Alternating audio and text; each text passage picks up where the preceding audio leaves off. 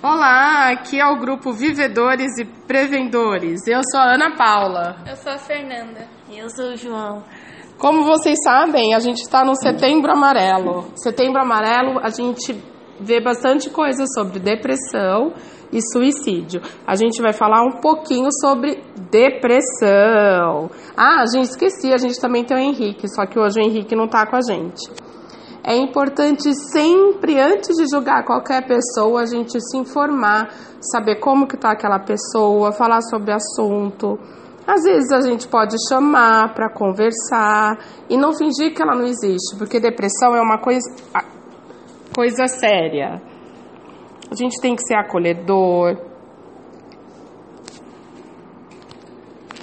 Olá, voltamos.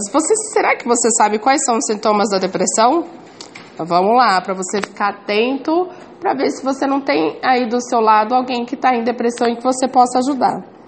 Humor deprimido, quando aquela pessoa está sempre deprimida, perda de interesse, perda ou ganha de peso excessivo, insônia ou hipersônia, que pode ser muito sono ou pouco sono, fadiga é cansaço, perda de energia, culpa excessiva.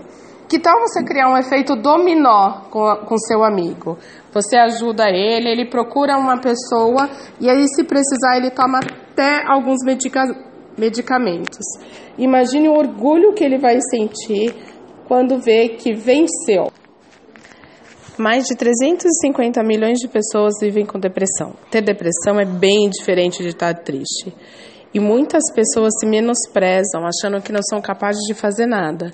E as pessoas que estão do seu lado acabam afirmando essas condições. Nós precisamos fazer diferente, dar apoio e sempre lembrar que a depressão leva ao suicídio. Que tal algumas frases positivas para alegrar o seu dia? Depressão, ansiedade e ataques de pânico não são sinais de fraqueza. Elas são sinais de ter tentado manter-se forte de forma demasiada e longa. Muita gente é mais forte do que pensa, só que às vezes se esquece de acreditar. Sua depressão, medo e ansiedade não te definem. Depressão não é frescura, nem drama ou brincadeira. Tente ajudar seu amigo, as pessoas que estão ao seu lado.